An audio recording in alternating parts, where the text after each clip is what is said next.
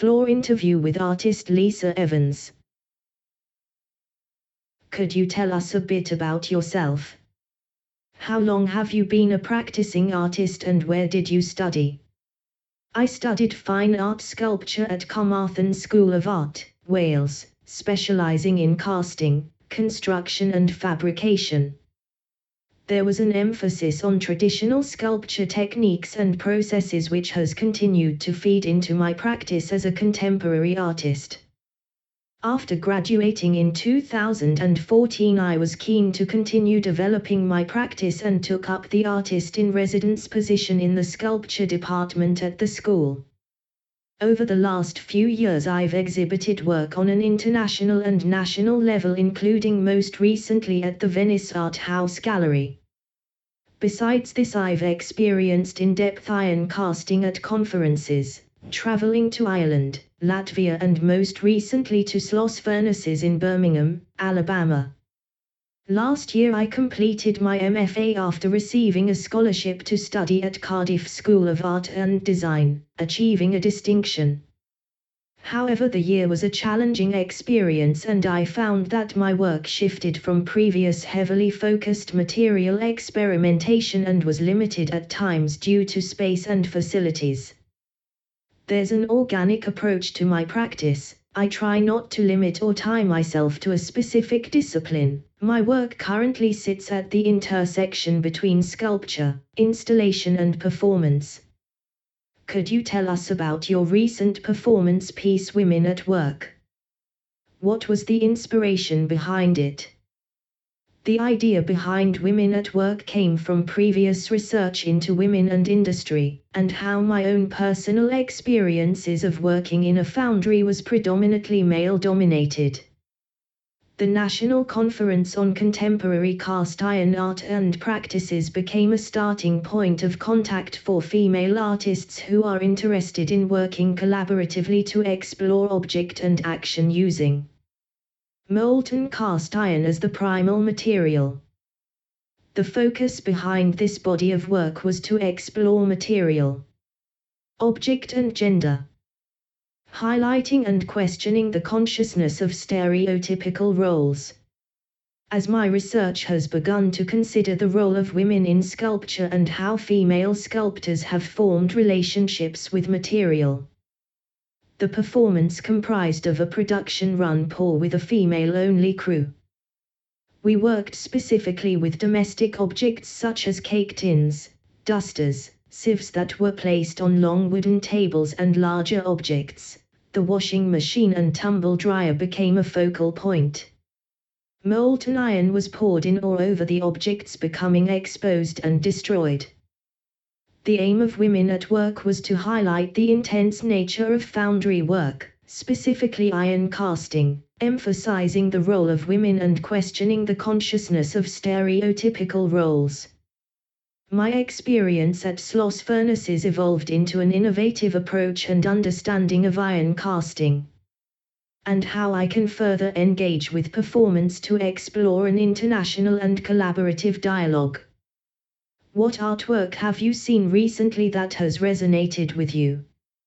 I recently visited the Arts Mundi, which was held at the National Museum and Chapter in Cardiff. Neil Belufa's piece was a sculptural assemblage of videos as an installation exploring the parody of social interaction through the diverse subjects of extraterrestrials, nationalism and terrorism. The work was elegantly exhibited. I was particularly drawn to the steel fabricated forms that formed the basis of the video work, the jarring dialogue between 3- and 2-dimensional approaches. Another range of works that provoked my practice was Renate Bertelmann's solo exhibition Hohepunkt, 2 Climaxes, at the Richard Saltown Gallery. Bertelmann's piece Brew, S. Carsten, Breast Incubator, 1984, 2 molded clay female breasts, encased in an incubator. Her work confronts the idea of female vulnerability. The knife placed to each nipple expresses female power, and therefore rejecting the breast as a fetish. For me, this body of work illustrates a unique sensitivity to material and female tropes.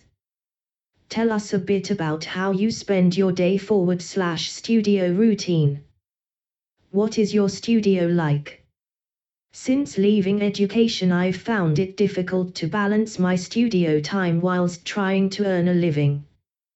I try to prioritize my time during the evenings and weekends but have no specific routine. I currently share a space in my father's garage where I have access to tools, machinery and floor space for larger works. Having been surrounded by industrial objects from a young age, this has influenced my practice, approach to any practical obstacles and experimentation with heavy materials. At home I have a desk space where I mainly work on my journals for notes, research pointers or brief sketches. I call this my clean space. I regularly find myself having to balance work and my ongoing practice as an emerging artist. However, I carry my journal on me wherever I go for any quiet breaks during the day to jot down any immediate ideas for future projects and new works. Where has your work been headed more recently? There seems to be two strands to my practice: collaborative and performance-based work, and how I can revisit previous industrial materials such as plaster and concrete. I don't want to restrict myself or place my work in a categorized box. I work purely in the moment. Time, space, and materials are all key components. Scale has always been a focal quality. Previous works are much larger and weighty as I had no limitations with space. I find myself negotiating my practice at times, but more recently I have been interested in evolving how the process of my work tends to involve an intensely physical approach. There is an investigation in my recent works where the confrontational and challenging social aspects of gender relations have become apparent through performative actions. How can I expand and mature to progress with future works? How do you go about naming your work? Personally, I feel that titles are an important element of the work. They can provide the audience with a general understanding and context of a piece. My titles usually refer to how materials respond, therefore describing the action or the experience of process.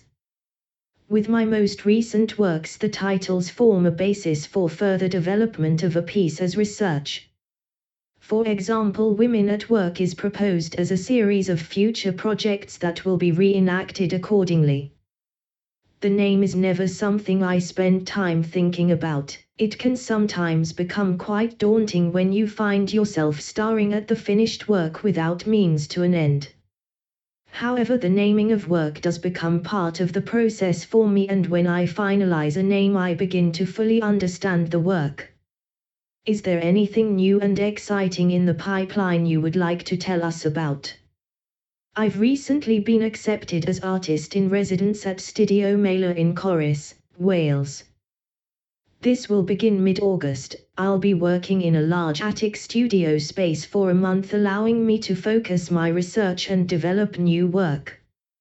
I'm currently working on my approach to material experimentation and the aesthetic quality in my practice. My time is also dedicated to finalizing a performance proposal for the International Conference on Contemporary Cast Iron Art, which will be held in Scranton, Pennsylvania. Thank you for talking to us at